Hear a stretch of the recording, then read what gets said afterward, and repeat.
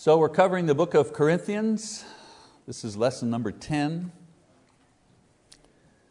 And as I mentioned at the beginning, this is not a textual study per se. It's not line by line, but rather topical study. We've selected certain topics in the book of Corinthians and we're covering those from week to week. But there is some sequencing here. I'm not jumping around too much in the book. Started at the beginning, working my way through the book. As we've studied the chapters that lead up to chapter 13, we can see that the Corinthian congregation has its share of trouble. For example, there's been division because of pride and competition between the members. There exists an ungrateful attitude towards the ones who originally brought them to Christ. Paul talks about sexual immorality that existed in the church. Not a warning against something that might happen, but sexual immorality that actually existed in the church. A man was living with his stepmother, which was a scandal. There were lawsuits among members, arguments, divorce problems and issues. They were judging each other and complaining about each other. There was poor behavior during worship. And of course, a lack of unity. So we're having a congregation that has a lot of problems. And one of the reasons I said at the beginning that we're studying 1 Corinthians, because what a great book it is, because all those same problems occur in the church today.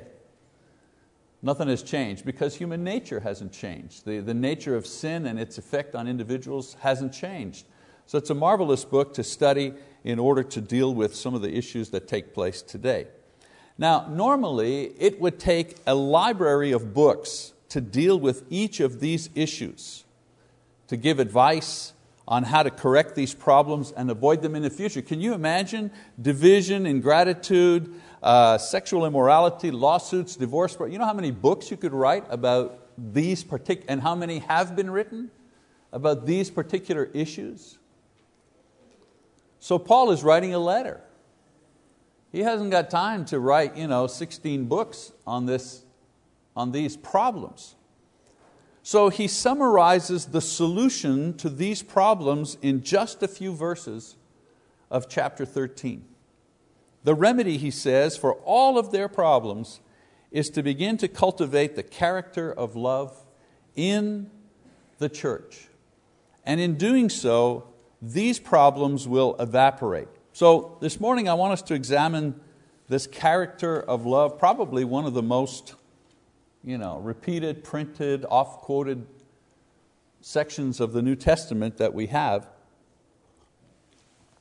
in 1 Corinthians 13. Now Paul, in describing the character of love, reveals three important elements about love that makes it so valuable to anyone, but especially to someone who says that they're a Christian. First of all, he says that love is essential. It's a basic thing. You have to have it if you're a Christian. You can have the trappings of religion, you can even display the dynamic signs of religion, but if you don't love, you're missing the essence of what Christianity is all about, because Christianity is all about love. From beginning to end, Christianity is about love. It's like I remember when I was younger, I was a teenager, and you have to understand that when I was a teenager in Montreal, owning a car, if you were a teenager owning a car, that was like almost unheard of. We had very good mass transit, and it was an urban setting. Not like here, when you're 16, it's almost like a divine right, that you have to have your car. There, maybe your first vehicle, you'll get it maybe when you start working. Because when I was a kid, there was no way that your parents would even buy you a car. If your parents didn't own a car, the chances were you wouldn't get a car. So that was our situation where I lived, in the city. And I remember one day walking by, a couple of my buddies were sitting in a car, parked at the curb right in front of their house. And they're sitting in the car and the radio's blasting, and they're just sitting there, listening to the radio, and I'm walking by, I say, Mario, his name was Mario, Dominic, you guys got a car? Yeah, pretty cool, huh? Yeah, man, terrific, man. Listen to that radio, listen to that stereo. Yeah, let me turn it up for you. Pretty good, pretty cool. Yeah, man. Well, let's go for a ride. Oh, we can't do that. What do you mean you can't do that? Yeah, the motor doesn't work.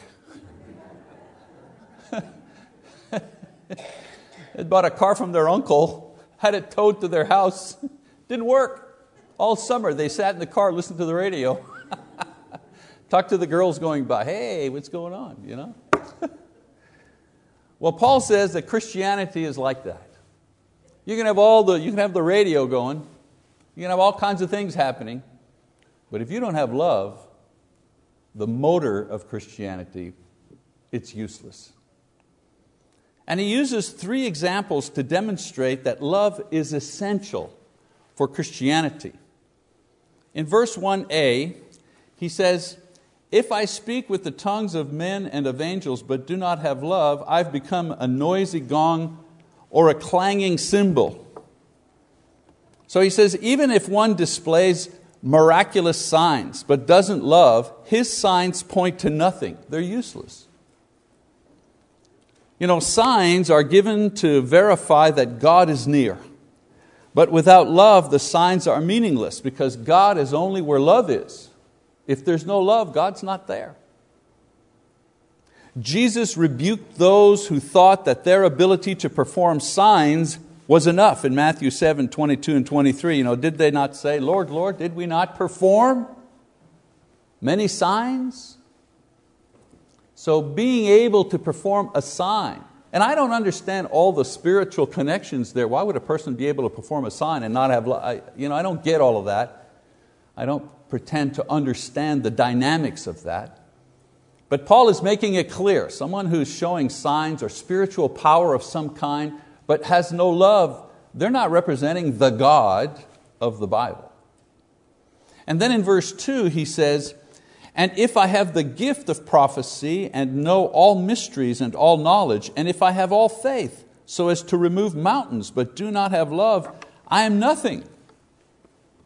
Pretty powerful stuff, you know. Knowledge, the ability to preach or prophesy, or having a strong faith is no substitute for love. It's not saying that those things are not important. It's just saying that you know the Bible well, that you can debate it with someone else, that you can win theological arguments. That's great. We need apologists for the faith, absolutely. We're not anti-academic, we're not anti-knowledge.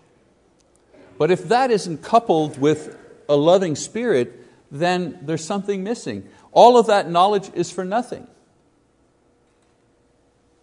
All of the teaching that we receive is to create love in our hearts. And if we don't love, we've obviously not put what we've learned into practice. Isn't that what Paul says in 1 Timothy 1:5? He says, everything that we learn is to create what? Love from a pure heart. Imagine, that's the goal of our instruction.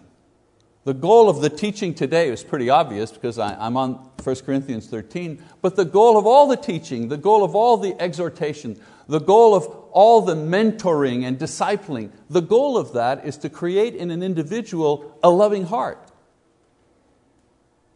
And if we don't have that, then we've missed the point of the teaching. Then in verse 3 he goes on and says, and if I give all my possessions to feed the poor, and if I deliver my body to be burned, but do not have love, it profits me nothing. Here he's talking about zeal. Even zeal and generosity are misguided if not motivated by love. You know, people will die for ideals, and they'll donate millions of dollars to causes that may help other people. But if they do it because of pride or misguided loyalty, their sacrifice for themselves in an eternal context amounts to nothing. Only giving out of love in the name of Christ. And Jesus says even just a glass of water has an eternal impact spiritually. So God looks into a person's heart, and if his power and knowledge and works are not grounded in love, they have no value in the sight of God. So Paul, in talking about love as a solution for a lot of their problems, says, first of all, love is essential. You got to have it. If you don't have that, we're playing the wrong game. And secondly, he says, love is not only essential, but it's visible. You got to be able to see it. And that is verse 4 to 7. Let me just read that. He says, love is patient. Love is kind and is not jealous. Love does not brag and is not arrogant. Does not act unbecomingly. It does not seek its own, is not provoked, does not take into account a wrong suffered, does not rejoice in unrighteousness, but rejoices with the truth. Bears all things, in other words, love bears all things, believes all things, hopes all things, endures all things. Now there are some things like power and faith and works which are legitimate if based on unseen love within a person's heart. These are some of the things that make our faith legitimate. Because you can't see faith, can you? You can't see it. But you can see love. That's his point. Love is what confirms faith. And these are also visible attributes that are unmistakable signs that a person has love. You want to know if a person really loves, really is a loving person? Well, this is not an exhaustive list, of course. But he lists some of the visible signs that, prove that an individual has a loving heart. He says patience. I'll give you some definitions here. Patience, all these Greek words have certain meanings that are translated into English. So patience means a willingness to bear with other people's meanness and weaknesses and offenses without losing our sense of love. That's patience. I've mentioned this before. Patience isn't, I'm waiting for the plane. Come on, we're going to be late, I'm in line here, I got to go through security, I want to make my plane. What's wrong with that guy up there? Man alive, I should have got in the other line. That agent seems a lot faster. Wait a minute, that's a woman, she's talking, what's her problem? And someone says, what's wrong? Well, I'm being patient, I'm waiting. No, you're not. That's not patience. That's not patience. Patience, the key word in the virtue of patience is willingness. The willingness. I am willing to bear with other people's meanness and weaknesses and offenses. I'm willing to bear with other people's stuff. And then the other part of that is without losing my own sense of love for them. That's patience. Love is patient. He says love is kind, and kindness is simply the doing and the saying of good things, period. The doing and the saying of good things, especially about other people. I often said the gospel is what brings people into the church, but it's kindness that keeps them into the church. More times I've interviewed people who have left the church for whatever reason, and more times than not, the reason that they don't come back many times is because they were hurt. There was an unkindness done to them. They were expecting love and they got unkindness. So many times. So important to build up the body. Kindness. Love is kind. Love, he says, is not. He goes a couple of negative ones. He says love is not jealous. Jealousy, interesting. Jealousy, we are envious of another's blessings. And the root emotion of jealousy is fear. If you want to know what that, nobody likes to feel jealous because it hurts. It's right here in the solar plexus, right? We're like, oh, we're jealous, And that feeling, that emotional feeling, if you want to put your finger on it, it's fear. We're afraid that somebody's getting something that we're not going to get. Or we're afraid somebody's going to get something and we're going to have to give up something. He says love is not jealous, is not afraid. Love does not brag. Love is not arrogant. In other words, boastful, haughty, proud.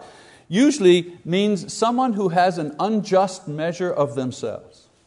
It's okay to think, hey, I can, I don't know what, I'm a good bowler, I can bowl, my average is 279. Wow, I have a just measure of myself because I've competed and they've told me that my average is 279. Well, you know that.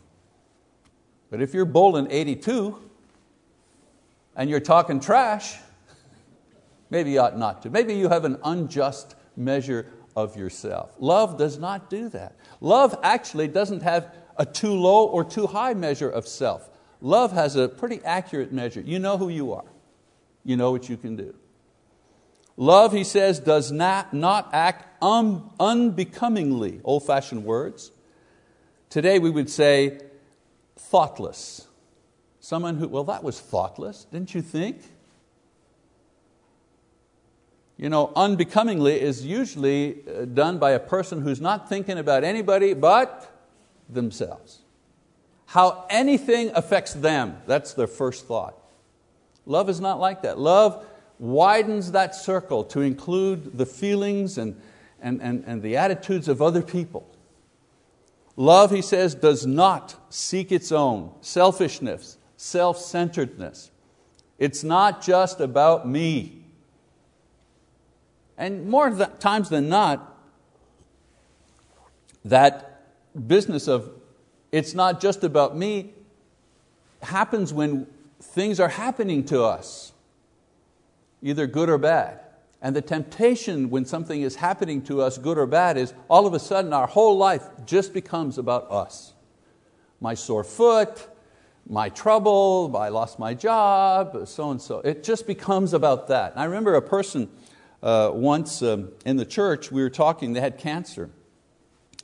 And the problem with that was not so much that they had cancer, which is a serious thing, obviously, but that the cancer had become the center of their lives. And that's the part they didn't like. They didn't like the idea that every time somebody met them, the only thing they could say was, so how's the treatments? How are the treatments going? It was always about cancer. And the difficulty was that they were losing their identity. The point was, hey, I'm not cancer, I'm me. I'm doing other stuff. I'm trying to go to work and I'm raising my children and I love my wife and so on and so forth. You know, there's more about my life than just my cancer. But it's so easy to allow something, good or bad, to become the center of our lives. It just becomes about us. Love, he says, is not provoked. Not provoked. In other words, a loving person is not noted for having a bad temper or being oversensitive. You ever see people, ever know people like, oh, don't say that about, don't set them off. You better not set off Uncle George because, oh boy, man, if you say that, don't go there. People say, don't go there. Love never says, don't go there. Love is not overly sensitive or easily provoked to anger, to depression, to withdrawal. Love, he says, does not count wrongs. Oh my. In other words, love does not keep score. Because when something happens to us, it's human nature. Something happens to us, the first thing that goes into our mind, okay, it's okay. I'll remember that. When I was a kid, that was the threat.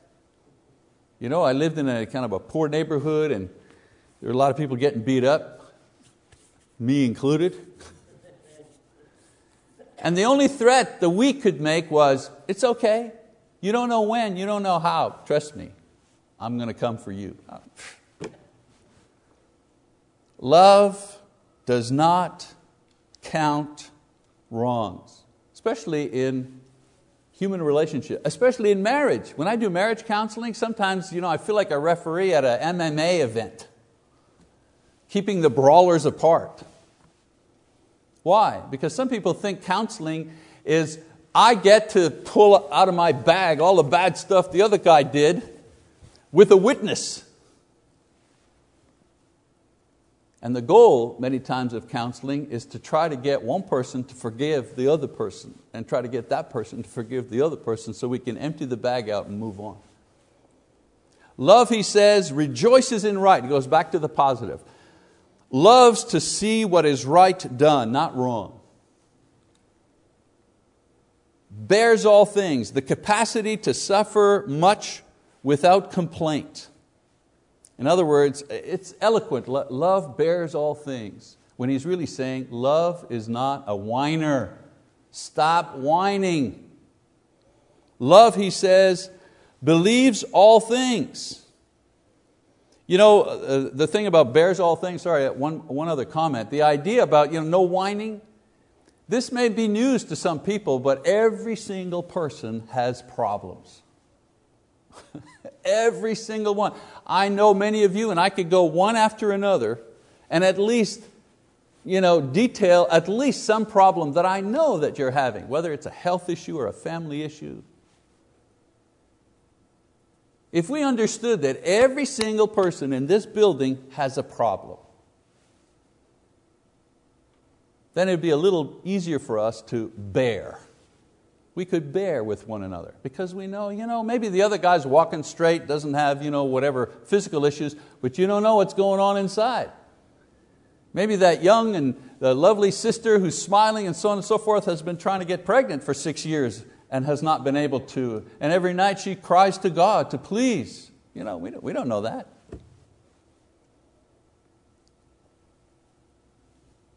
Then he says, love believes all things. In other words, a loving person is not suspicious. You ever hear somebody say, you do something nice and they say, okay, what'd you do? Come on. What's this for? No, I just want to say, you're a good friend. Yeah, come on. What, did you put a dent in my car? Love is not suspicious. In other words, it believes all, not necessarily gullible, but not overly suspicious. Love takes things at face value. I once said to a person, hey, if you're lying to me, it's on you. Because I believe what you're telling me. It's on you, it's not on me. God is not going to punish me for believing you, but He'll punish you for lying to me.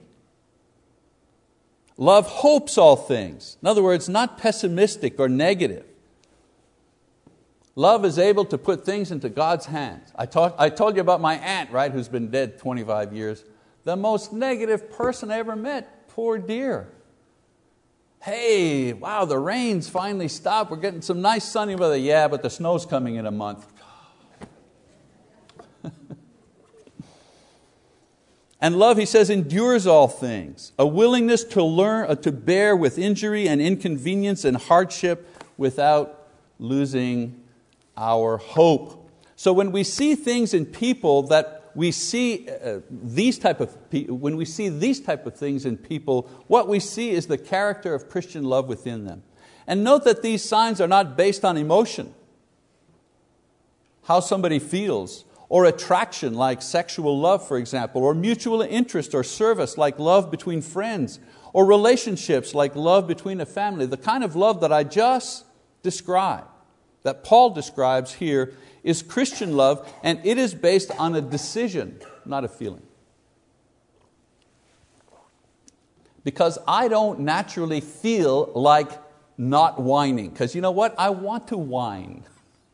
I want people to feel sorry for me. I want them to say, oh, you are the center of the universe, and let me feed that a little bit. You know what I'm saying?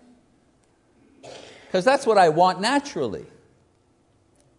But the kind of love that Paul is talking about here requires a decision, an adult decision. We decide that this is going to be the nature of our character, the nature of our love.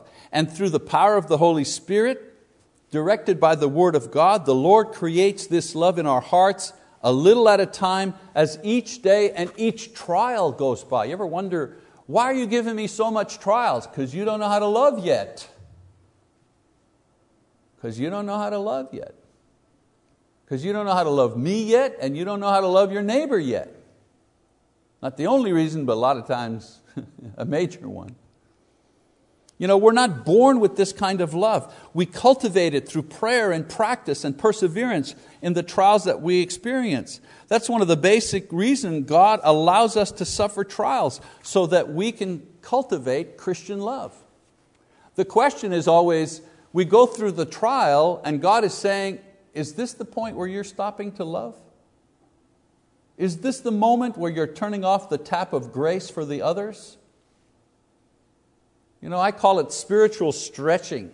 You ever have to go to physical therapy for whatever, a broken arm or a sore back? I hate going to physical therapy. Why? Because those guys, they just want to hurt you, right?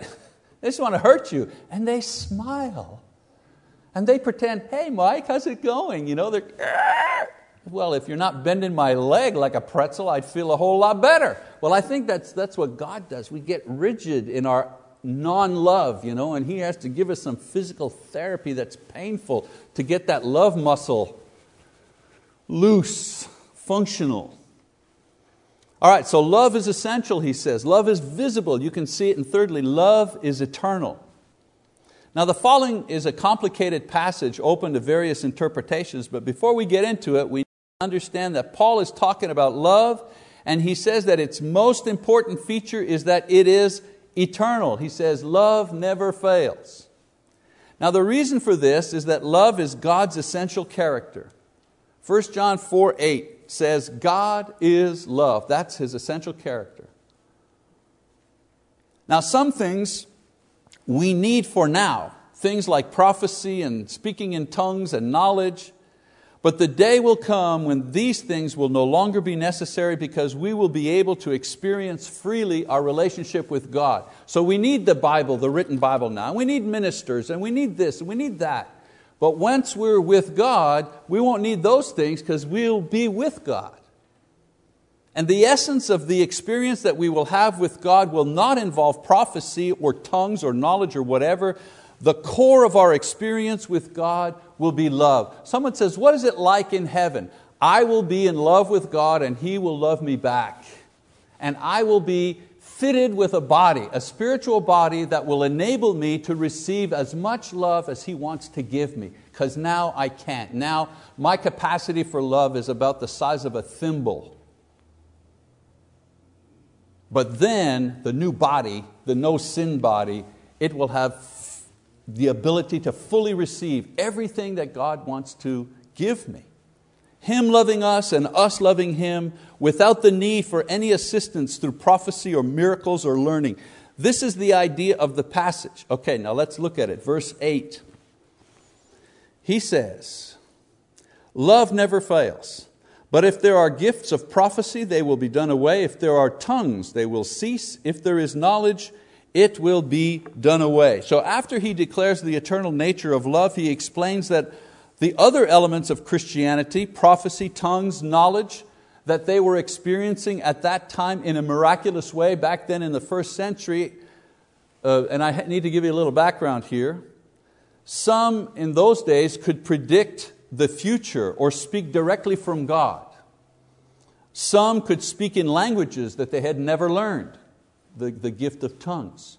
Others had wisdom and understanding of spiritual matters that they received directly with God without study, without training, because the Scriptures hadn't been written or completely organized and distributed that early on. And so these gifts were necessary for the growth of the church, since it did not yet possess the full revelation of God in the Bible. So God gave in a miraculous way the things that the Bible now provides for us in a natural way. So Paul says that these highly prized gifts that sometimes caused a lot of pride and division in the hands of sinful people, these gifts, he says, will eventually cease. They'll eventually disappear. Verse 9 and verse 10, he says, for we know in part and we prophesy in part, but when the perfect comes, the partial will be done away. When I was a child, I used to speak as a child, think as a child, reason as a child. When I became a man, I did away with childish things. So he says that these abilities, even though experienced in a miraculous way, do not completely reveal what is to come. And this is where the difficulty, the interpretive difficulty comes in. For example, some people say that the perfect, when the perfect comes? Some people say that the perfect that's supposed to come is the full Word of God, the complete Bible. And when the complete text of the Bible was fully produced, then the miraculous gifts stop. That's one interpretation. Another interpretation is that the perfect that he's talking about here is the second coming of Jesus, When Jesus comes, we will no longer need prophecy, tongues, knowledge in miraculous or natural ways, because we will be face to face with Him.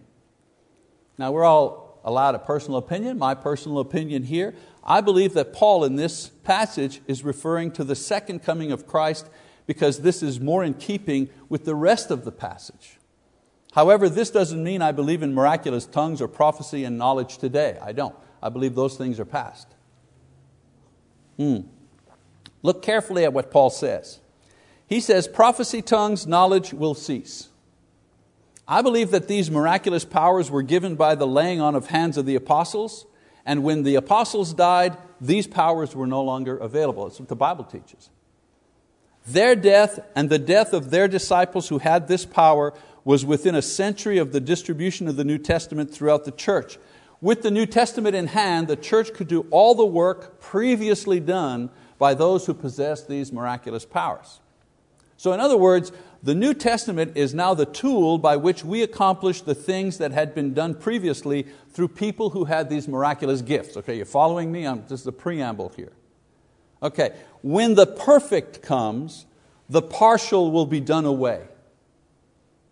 Now listen, to this day, we still have partial knowledge. We still have partial prophecy, like it says in verse 9. How so? Can anyone here say that they understand perfectly all the information in the Bible? Really? All the spiritual and intellectual implications of every verse? Can anyone say they have complete knowledge of that? Can anyone say that they understand all the prophecy of the Bible? If you do, please tell me, who is the man of lawlessness that Paul talks about in Thessalonians? Or what will we be like in the resurrection? Could anyone describe that accurately? Or when will Jesus come? That's a prophecy. Anyone know that? So even though we have the entire Word of God revealed to us, and through it we can attain salvation and all godliness, we still only know in part, only understand prophecy in part, and will only have complete understanding when the perfect comes. And the perfect is the coming of Jesus Christ. Now for the preachers out there, some claim that the Greek word refers to an inanimate object, the perfect. Well, the perfect can refer to the event of the second coming of Jesus, which would be grammatically and contextually correct. So for those who are kind of going down to even that fine detail, there's the response to that. So in verse 11 and 12 he says, when I was a child, I used to speak as a child, think as a child, reason as a child. When I became a man, I did away with childish things. For now we see in a mirror dimly, but then face to face. Now I know in part, but then I shall know fully, just as I also have been fully known. So Paul uses two analogies to drive home his point. First, growing up. Grown-ups put away their childish notions and ideas. And so he says to them they should stop being proud about abilities that are only there to serve them for a time. And they should actually look forward to the object of their Christian experience, and that is the coming of Christ, and be ready for that by cultivating the character of love. And secondly, he uses another analogy. He uses the mirror. He talks about, the mirror he talks about is the understanding they had of God through the Word of God. But God is not a word. He's a being. But at the moment, all they know of Him is what they read. And they don't even understand everything that they read. Paul says when Jesus comes, then they won't just read about God, they will be in His presence and will see and know Him as God sees and knows them. Final verse, final idea. He says, but now abide in faith, hope, love, these three, but the greatest is love. So Paul now goes back to his original point, and that is that love is eternal. Faith brings you to God. Hope sustains you while you wait to be in His presence. But love, he says, is eternal. And it is the actual experience that one will have eternally when Jesus comes to take us to heaven with Him. I don't need faith in heaven. I'm going to be face to face with God. I don't need hope in heaven. My hope will be fulfilled. The only thing left is love. So he encourages them to realize that love will be the lasting experience of Christianity and not to be proud of or try to hold on to the temporary gifts of prophecy and tongues and knowledge, which was creating all this trouble. All right, so let's summarize. We've had to kind of digress a little to explain a complicated passage. I don't want you to miss the essential lesson of this chapter, and that is love is the character of a Christian. It is the essential quality that confirms sincere faith and legitimate works. It is a visible quality that is very different from family and sexual love. It is eternal in nature and is the object towards which our knowledge and faith direct us, and one day, when Jesus comes, it will be the essence of our experience with God. Now, I said that love is the character of Christianity because love is the character of Christ. And in this passage, you could say that Jesus is patient, Jesus is kind, Jesus is not jealous, Jesus does not brag, and so on and so forth. We abide in love because Jesus is love, and we want to abide in Jesus ourselves as Christians in our day, in our age. Okay, it's 1 Corinthians 13. That's one pass at it anyways. I appreciate your attention. We'll continue with our series next week. Thank you very much.